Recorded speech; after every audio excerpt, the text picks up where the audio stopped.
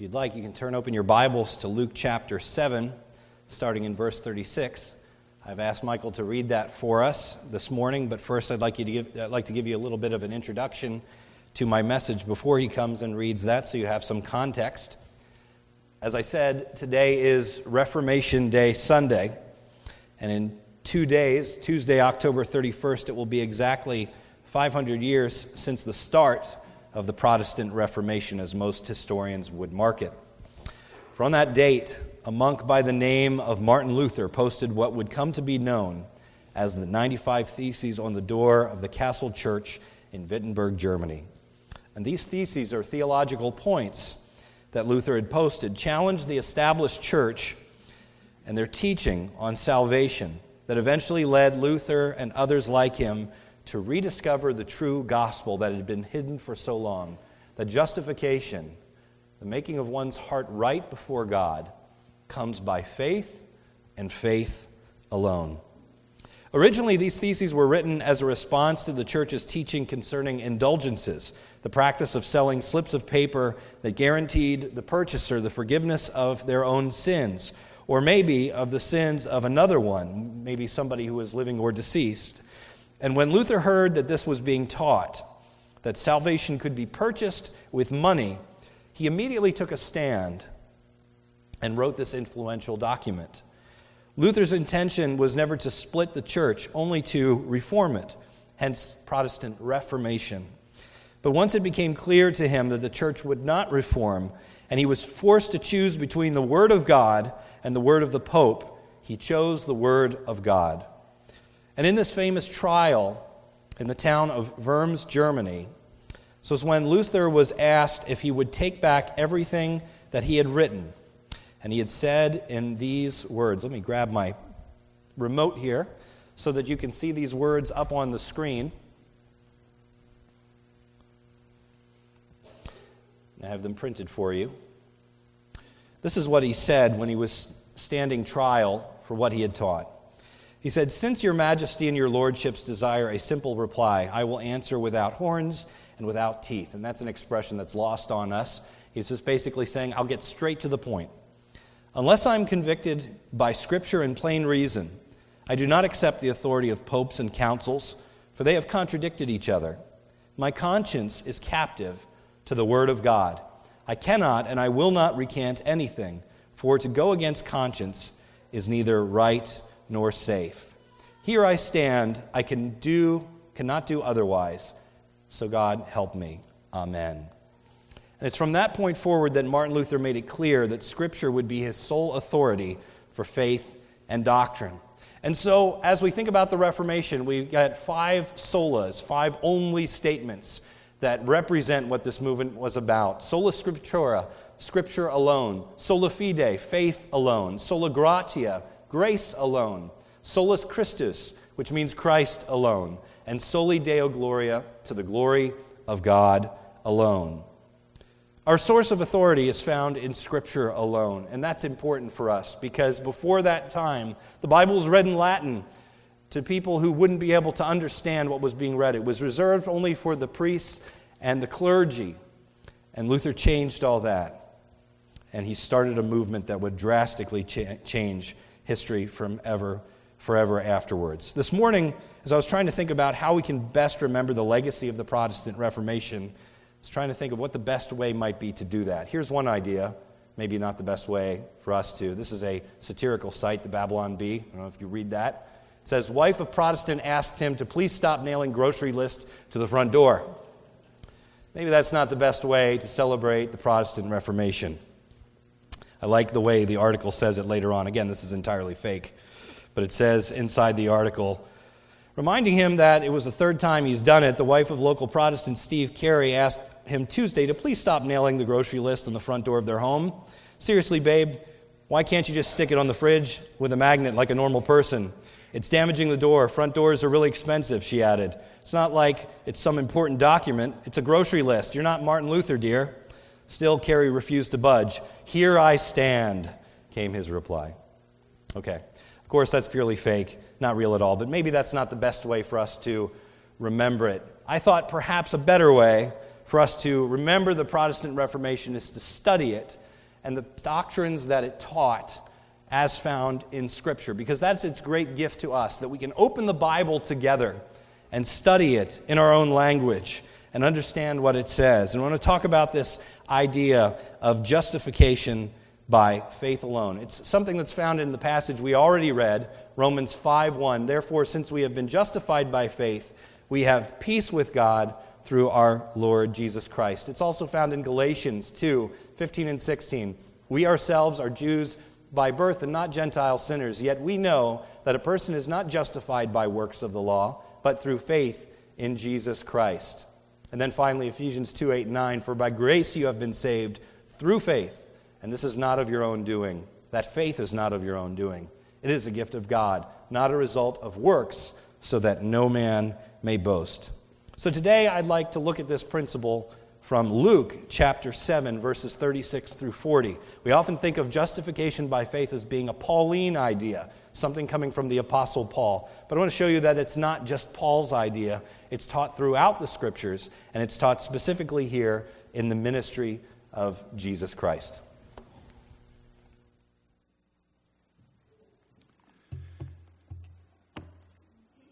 Please turn there if you haven't already. I'll be reading from the Word of God, the book of Luke, chapter 7, verses 36 through 50. One of the Pharisees asked him to eat with him, and he went into the Pharisee's house and reclined at the table. And behold, a woman of the city, who was a sinner, when she learned that he was reclining at table in the Pharisee's house, brought an alabaster flask of ointment. And standing behind him at his feet, weeping, she began to wet his feet with her tears and wiped them with the hair of her head and kissed his feet and anointed them with the ointment. Now, when the Pharisee who had invited him saw this, he said to himself, if this man were a prophet, he would have known who and what sort of woman this is who is touching him, for she is a sinner. And Jesus answering said to him, Simon, I have something to say to you. And he answered, say it, teacher. A certain moneylender had 2 debtors. One owed 500 denarii and the other 50. When they could not pay, he canceled the debt of both. Now which of them will love him more? Simon answered, the one, I suppose, for whom he canceled the larger debt. And he said to him, you have judged rightly. Then, turning toward the woman, he said to Simon, do you see this woman? I entered your house. You gave me no water for my feet, but she has wet my feet with her tears and wiped them with her hair. You gave me no kiss, but from the time I came in, she has not ceased to kiss my feet. You did not anoint my head with oil, but she has anointed my feet with ointment. Therefore, I tell you, her sins, which are many, are forgiven, for she loved much. But he who is forgiven little loves little. And he said to her, your sins are forgiven. Then those who were at table with him began to say among themselves, who is this, who even forgives sins? And he said to the woman, your faith has saved you. Go in peace.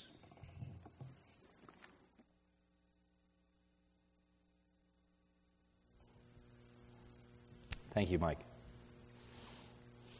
So if we've read that passage, hopefully now that's given you a framework through which to think about it, as we've already introduced our subject. And this is the story before us, so let's take some time to expound on what it has to teach us this morning. Let's start with the setting, verses 36 through 38. Jesus is invited to have dinner with a Pharisee. We're not told precisely when this incident occurred or where. The principal characters here are apparent to us. We have Jesus, we have this Pharisee who is named Simon, and we have a woman whose name is not given. All that we know is that she had a sinful history. That'll become apparent to us later on in the passage. But Jesus is invited to the home of Simon the Pharisee, and at the time, it was considered virtuous to invite a teacher over to dinner, especially if that teacher taught in the synagogue or was from out of town. So the text says that they are reclining at a table, which is a different way of eating than we are normally accustomed to. And while we might not normally recline in this way, it might be more difficult for us to picture because we often picture people sitting at chairs. And oftentimes, if you see a picture of the Last Supper, you see Jesus sitting in a chair and everybody else is sitting at this regular height table that we're used to. What I want to show you is that actually the way they did things back then, especially in terms of a banquet, looked more like this. So when we say they're reclining at table, this is more of what it would have looked like. And you can see how if the woman would have come from behind where Jesus is at his feet, this is how she would have had access to his feet if they were all reclining this way. Also, it makes more sense when we think about the Last Supper and when it talks about the disciple that Jesus loved was reclining next to him, almost in his bosom. You can see how if you're leaning a certain way, you're closer to somebody reclining next to them. It was just a standard practice at this particular period of history. So we have the setting. Now we have an unexpected guest, the actions of an unnamed woman. We have this woman who's going to enter the scene who wasn't invited. We don't know her name. It's nobody that Simon knew. And the text simply tells us that she was a sinner, verse 37. That she would have not felt worthy to be in the presence of Jesus, and she certainly wouldn't have felt worthy to invite Jesus over to her own house.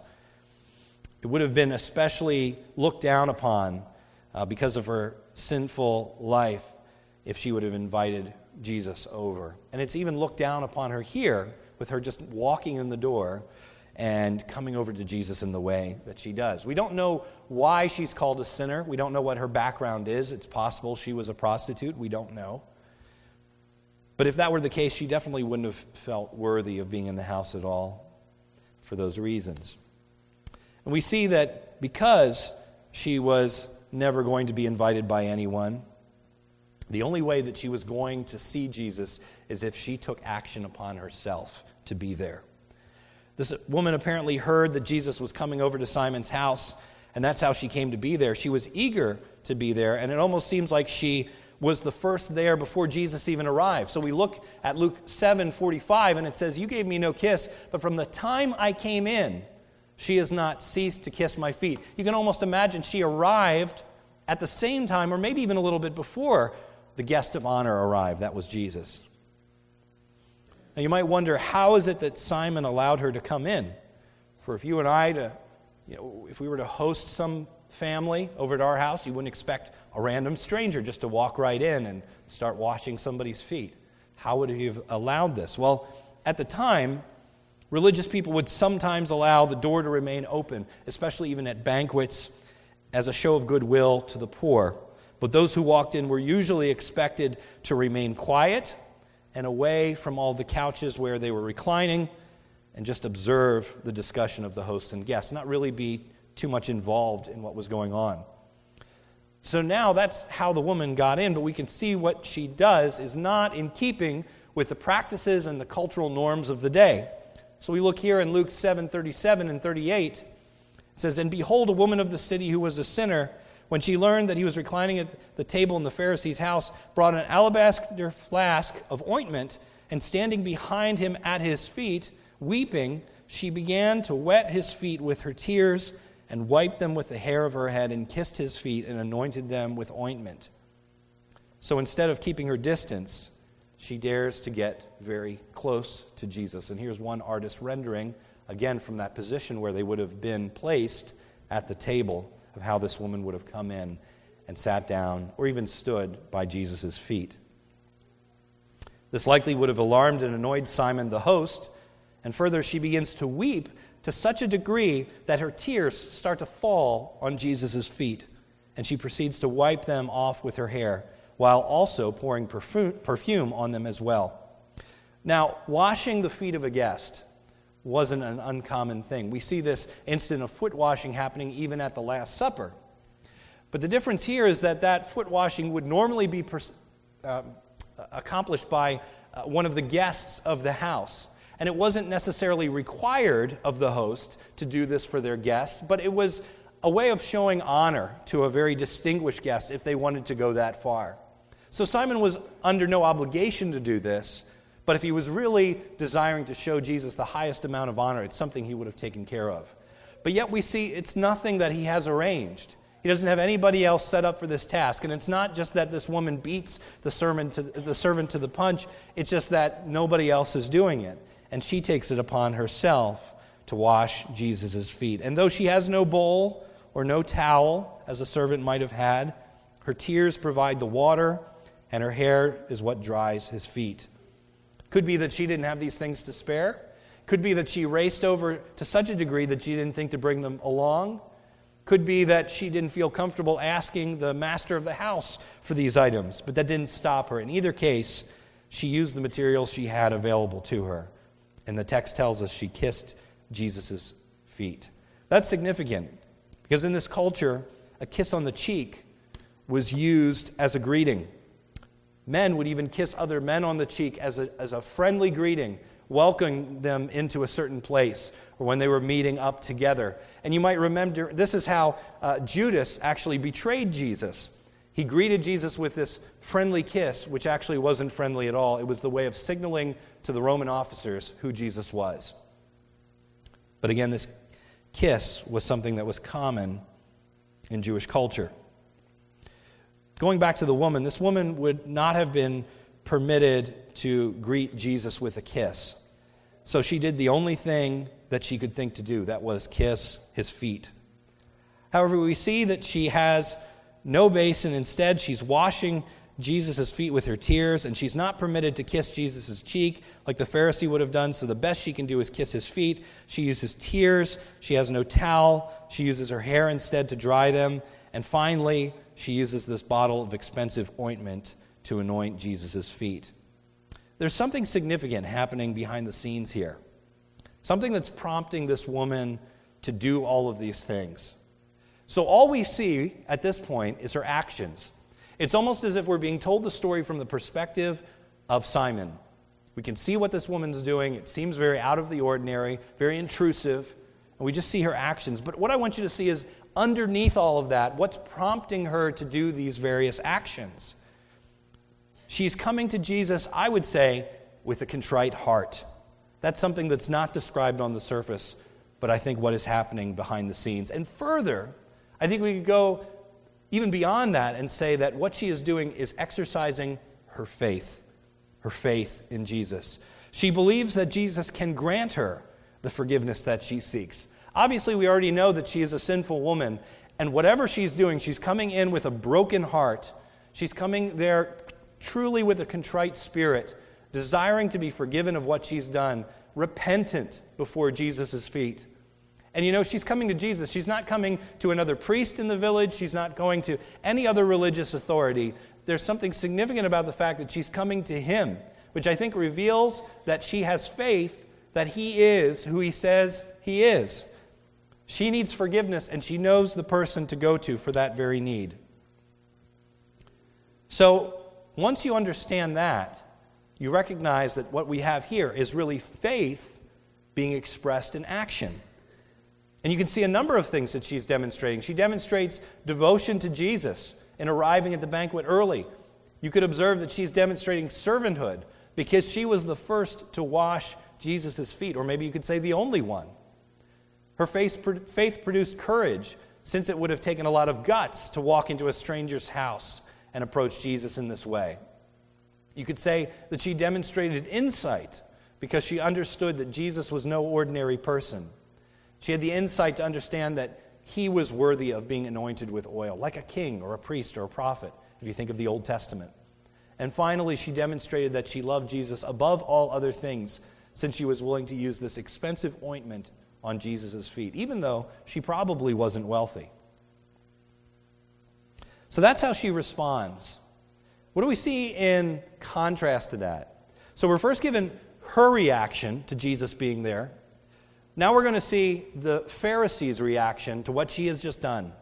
And it's meant to stand in contrast to one another for sure. So let's look to Luke 7:39, where it says, when the Pharisee who had invited him saw this, he said to himself, if this man were a prophet, he would have known who and what sort of woman this is who was touching him, for she is a sinner. And Jesus answering said to him, Simon, I have something to say to you. And he answered, Say it, teacher. So here, Jesus proceeds to tell a parable. And he says, a certain moneylender had 2 debtors. One owed 500 denarii and the other 50. When they could not pay, he canceled the debt of both. Now which of them will he love more? And Simon answered, the one, I suppose, for whom he canceled the larger debt. And he said to him, you have judged rightly. Okay, I want to stop right there in the story, because here is where we see Simon's thoughts coming out. We can see his opinion of what this woman has done and how he views her, and Jesus is going to reveal that in an even greater way. It says, now when the Pharisee who was invited him saw this, he said to himself, if this man were a prophet, he would have known who and what sort of woman this is who is touching him, since she is a sinner. Notice by all outward appearances, Simon has invited Jesus to his house to honor him. And yet here, we can see he really doesn't believe in Jesus at all. In fact, Simon's thoughts are similar to a question that was asked of Jesus earlier by other Pharisees.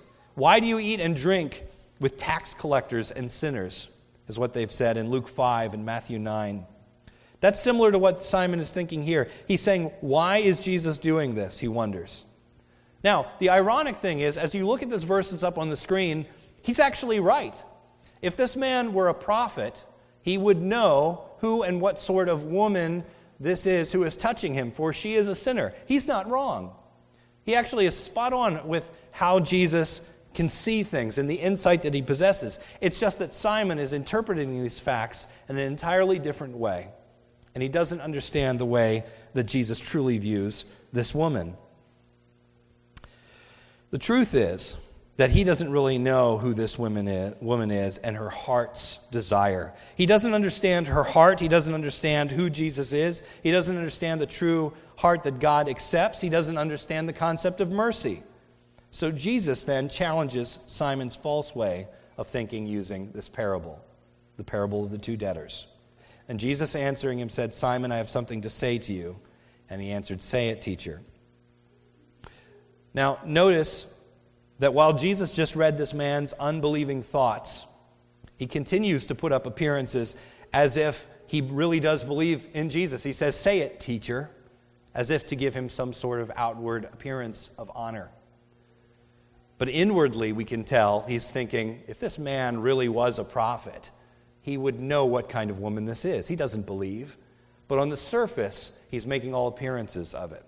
And doesn't that say something about the human heart and the way we can often pass ourselves off as being very religious people? There are people in this world who will love to talk about their faith and say about how much they do in the church or in the world or whatever, and be very, very good at convincing others that they are the most devoted person in the room. And you know what? Maybe we might be fooled by it. If we didn't have these revealing thoughts spelled out for us in Scripture, would we have known what this man's true actions and his thoughts were? We might not. But Jesus can see right through it. So here is where we come back to this parable. A certain moneylender had 2 debtors. Let's read this again. One owed 500 denarii and the other 50. When they could not pay, he canceled the debt of both. And now which of them will love him more? And Simon answered, the one, I suppose, for whom he canceled the larger debt. And he said to him, you have judged rightly. So whereas Simon has not judged rightly with this woman that he has just seen enter his house, he has judged rightly, at least with this basic question. So the parable explained. Jesus is now going to tell the significance of what he's just explained to this man. It's a short parable, because if you look up all the different parables of Jesus, you'll see some are very long and extended. Like, for example, you could think of the parable of the sower, where Jesus tells that in 2 parts. He tells the story of the sower and then later on tells its interpretation. And others are just simply statements, like the mustard seed. So when we talk about parables, we can talk about things of varying lengths. Sometimes they're just a statement, and other times they're a very detailed story. This is one of the smaller ones. But the 2 men here in this story owe money to a lender, and the idea is very basic. One owes about 2 months' wage, while the other owes the equivalent of about 20 months' wage. Both debts are forgiven by the lender, And the point that Jesus leads Simon to, this is the stated point of the parable, is that a person who has had a greater debt forgiven will love the moneylender more than the one who is forgiven little. Okay. That's fairly obvious. But the real question of this parable is, what does that mean? What does that mean? It's easy enough to answer like Simon does. Okay, yes. But what is he trying to get across by this? It's easy to see on the surface level because Jesus states it plainly, but it's a little more difficult to understand how Jesus intends us to use this parable in the case of the Pharisee and the woman. Here's what I mean.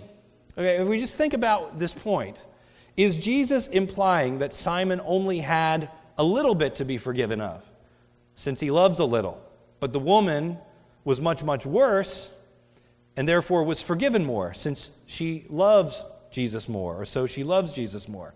I don't think so. That would imply that Jesus agrees with Simon's assumption that he has less to be forgiven of. I don't think Jesus is intending to do that. So the interpretation of this parable is not Simon has less to be forgiven of, so he loves little. She has more to be forgiven of, so she loves more. No, that's not it. And that's the beauty of Jesus' parables. They require more thought than that. Rather, what I think Jesus is doing here is making an argument from Simon's point of view. Simon thinks the woman is somebody who is in the greater debt, that her sins are much more numerous than his own. She's a sinner. Maybe she's even a prostitute. We don't know. But she's led a sinful lifestyle, Simon thinks. And so she must be piled up with this enormous pile of sins in her life, and mine are far fewer. So Jesus is speaking this parable as if told or in the mind of Simon. By contrast, Simon feels that he only has a few sins to be forgiven of, and so Simon doesn't really feel a big need to be loved by Jesus, or even to be forgiven at all. The implication is that Simon really doesn't love God much at all. So here's the deeper point of the parable. Okay, I just showed you the stated point, the obvious one. Here's what I think Jesus is getting at.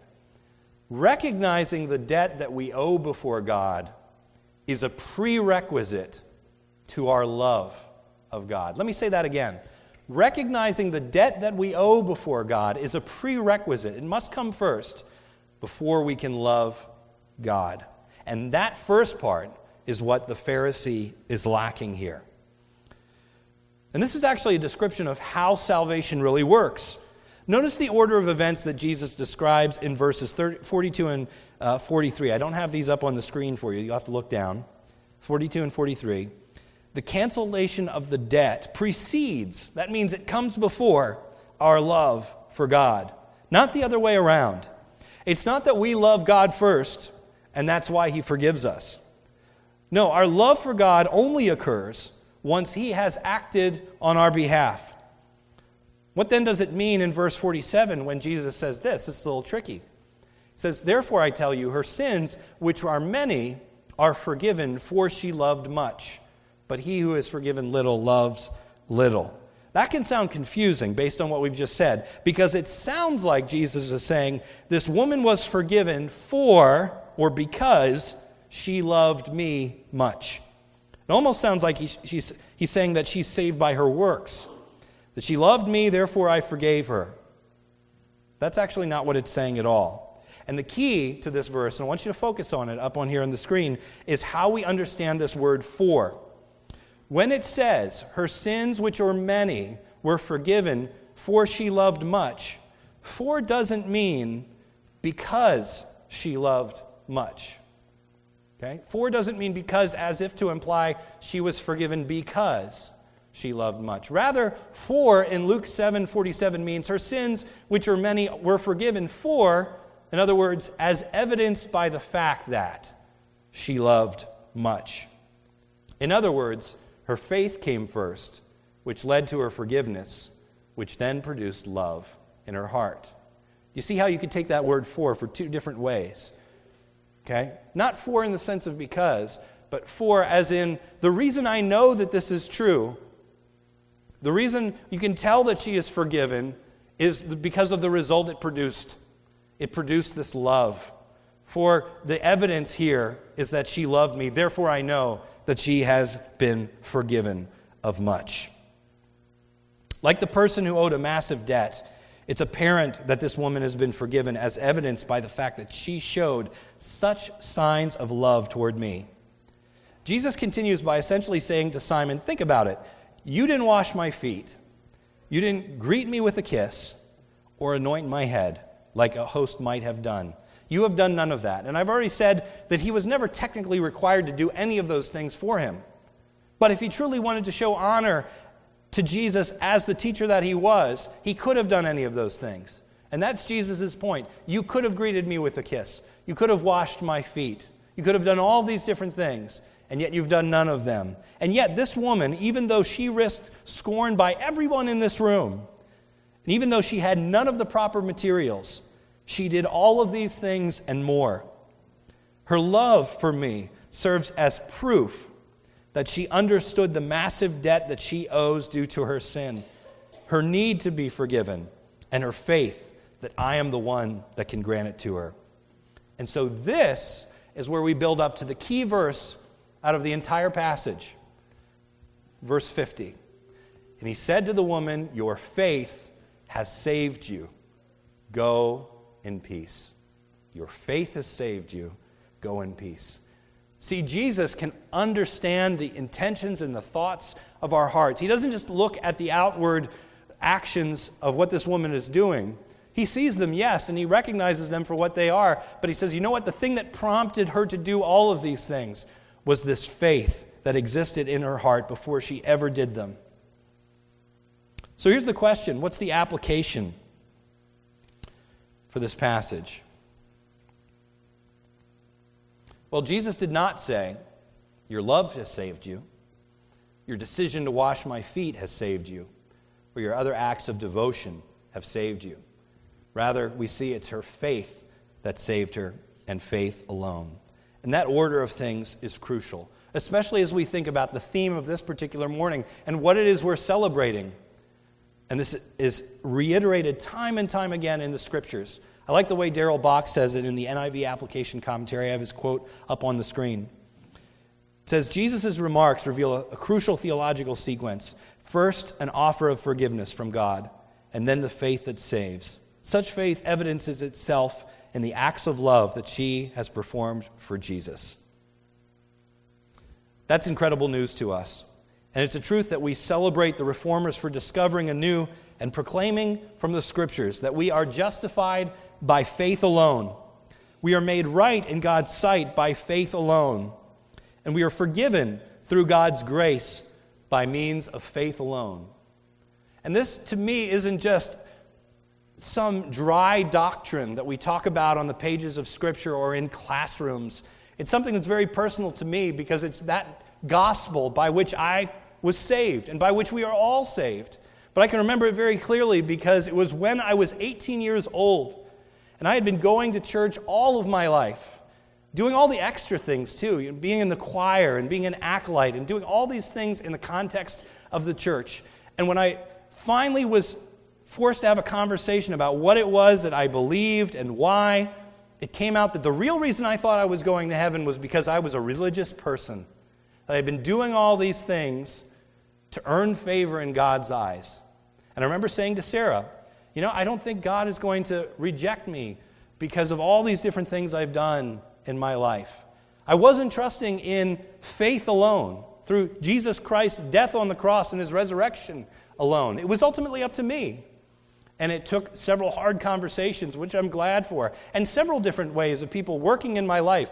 My old pastor who showed me a Billy Graham tract that explained the gospel very clearly and gave me the Jesus video, and Pastor Reed when I first met him and were having conversations with he and Sarah, and different things like that, all coming together to show me that my way would never be good enough. And I'll remember it as vividly as ever, that there was a picture on this tract that was given to me of two cliffs, one with man on one side and God on the other, and a bunch of small bridges that didn't quite make it all the way over, and one said good works, and the other said religiosity and going to church and all these different things. And it was when I saw that picture, after somebody had shared these scriptures with me, but it was when I saw that picture that I understood none of them could get me to the other side. And the picture that followed on the next page of this tract was a giant cross that came out down between the two pieces of rock that enabled people to walk across, and that was Jesus Christ, his death on the cross. It's only through faith that we are justified, and nothing else. And Martin Luther realized that when he declared that indulgences, pieces of paper, can't be purchased to forgive your sins, and you can't go to church enough, and you can't do enough good deeds to be able to be perfect as God has commanded us to be perfect, as Jesus says in the Sermon on the Mount. None of that can ever measure up. It's only by trusting in Christ's work alone. Here's the truth. You can never be religious enough. Doesn't matter how many years you've been attending church. Doesn't matter how many thousands of dollars you give to charity or how many orphanages you build or good deeds that you do. You can only be made right in God's eyes through faith alone. Notice how wonderfully the Word of God defines for us what faith looks like here in Luke 7. When we say that a person is justified by faith alone, faith doesn't mean simply agreeing to a set of statements in your head or praying a prayer and then stopping at that. Now, it certainly does include that. You have to confess with your mouth that Jesus is Lord, right? That's in the Bible. But it's not just a mental assent. And we can see what that faith looks like here in the life of this woman. That faith produced action. She was a changed woman. She wasn't just somebody who said, oh, I've prayed a prayer and now I'm saved and I can just go home and live however I want. We can tell that she was truly saved by the fact that she gave everything that she had, her last bit of wealth in this ointment. She was willing to be scorned by other people and looked down upon. She didn't care about the opinions of other people in the room. All she cared about was Jesus' opinion. Those things proved that she had true faith and that she was truly saved. And so we learn here that it is faith alone, but it's not a faith that is alone. It's not a faith that is unaccompanied by any change of heart. It's a true faith that transforms us and changes us. And so I ask you here, I know many of us in this room are saved, and for that I am grateful. And I don't know, maybe there are some in this room who might have known the right words to say or have been coming here because it's something your parents have told you to do for years and years, or you're not even sure why you come anymore, and you're not really sure if that faith that you once professed was genuine at all. I'd ask you to consider where you're putting your trust. Is it the fact that you've been here for a certain number of years? Is it on the basis of your parents' faith? Are you thinking that ultimately I'm good enough to get to heaven? I want to tell you this morning that none of those things are true. And the only way for you to be made right is to confess your sins as this woman did, to place your faith in Jesus Christ alone, and to say, God, save me. I don't want to live this way any longer. I want to follow you. I want to make you my everything, you my all. I want you to be the center and focus of my life. That's true faith. That's the faith that this is talking about. Not an empty faith, but a real and legitimate faith. I pray that all of us in this room would know Jesus Christ in that way. So what about you? Have you come to God in repentance and asked Him by faith alone to forgive you on the basis of Christ's death alone on your behalf? This is what John 20, verse 31 says. These things are written. The Gospel of John, but all of the Scriptures. These things are written so that you may believe that Jesus Christ, the Son of God, is the Son of God, and that by believing you may have life in His name. Will you believe that today? I pray you will. And if you're interested and you would want to receive Jesus as Savior, please talk to me. Please talk to any of the elders. Anybody here. Don't let that question hang over your head any longer. Trust in Jesus Christ today. Let's pray.